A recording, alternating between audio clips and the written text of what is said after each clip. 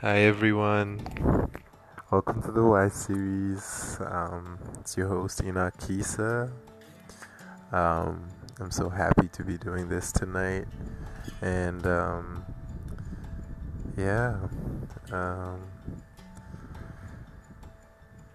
I've been reading the Word of God, the Bible, tonight, and man, God has shown me so many great things.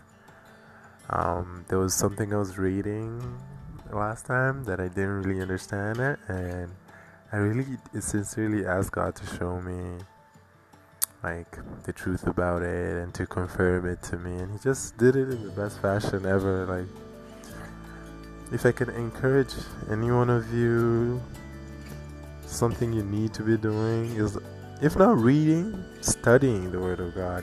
There's so much great stuff in there. It's really amazing. I was even gonna share, but nah, I don't feel like sharing what I just learned tonight. It's a lot, and I don't really know how to put it. So,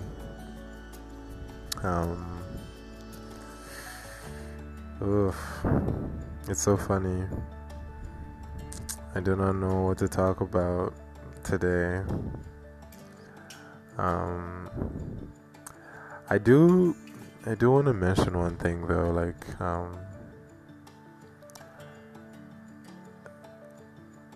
there's a reason why we are so reluctant to put our full trust in the Lord. Like, to be honest, like once in a while, and this is like once in a while, but it does cross my mind. I'm like, what if it's not real, you know? What if this whole religion, faith thing is just another system that has been implemented by man to just control us, and it's really for nothing? You see it in the movies, like there's this one show called Umbrella Academy. I watched the second season, the whole of it, binge watched it, and they show, of course, like this cult that's led by this guy who's a liar, but the cult like hopelessly or completely believes him because it's a cult, and that's the definition. So if you tell someone a set of beliefs and show them a few magic tricks or powers, they'll follow you blindly, even if you tell them bullshit, right? And for some reason it feels like that with some sects of the Christians, and some of them are really liars and false prophets. They've been prophesied about, they've been warned about. Paul said, as soon as I leave, ravening wolves will come among you, right? Posing as sheep, but they're wolves, you know? And so many wrong doctrines of devils, you know, it's been warned. We've been warned.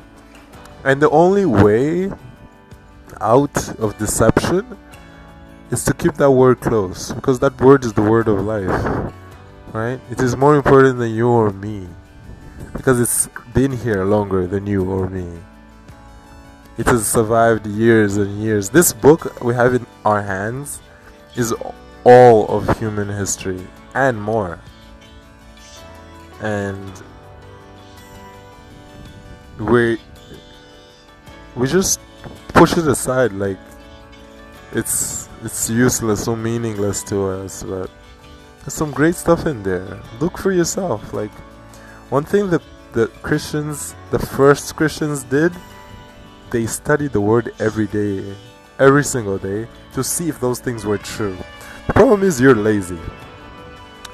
You are lazy, and I'm lazy, because we want things handed to us on a silver platter. But first of all, we don't have the ears or the heart to listen to the truth anyway, and neither will we go for ourselves, because we're skeptic. We're like, okay, these preachers are lying to us, these pastors are lying to us, so all these people are not telling us the absolute truth. Okay, find it yourself. Why are you lazy? Do some research. Use some materials. Open your Bible. You have one. Is it just a decoration in your house? like even me, like I'm just getting to a point where this is actually being important to me because I know I need it. Like studying is something I have to like really force myself to do, but it gets easier along the way. There's no habit that becomes perfect overnight, you know? So be a little bit more diligent, guys. Like try, you know? By the way, this is one of my absolute favorite songs. I decided to change it up a little bit because I realized the first the music I usually put for the podcast is just, it gets a little bit old after a while. I can put it to start, but my last podcast, I had 3 other songs played just out of the blue, and I really liked it even for me. As long as it starts with the original, you know? I love you, and I need you. Though my world may fall, I'll never let you go.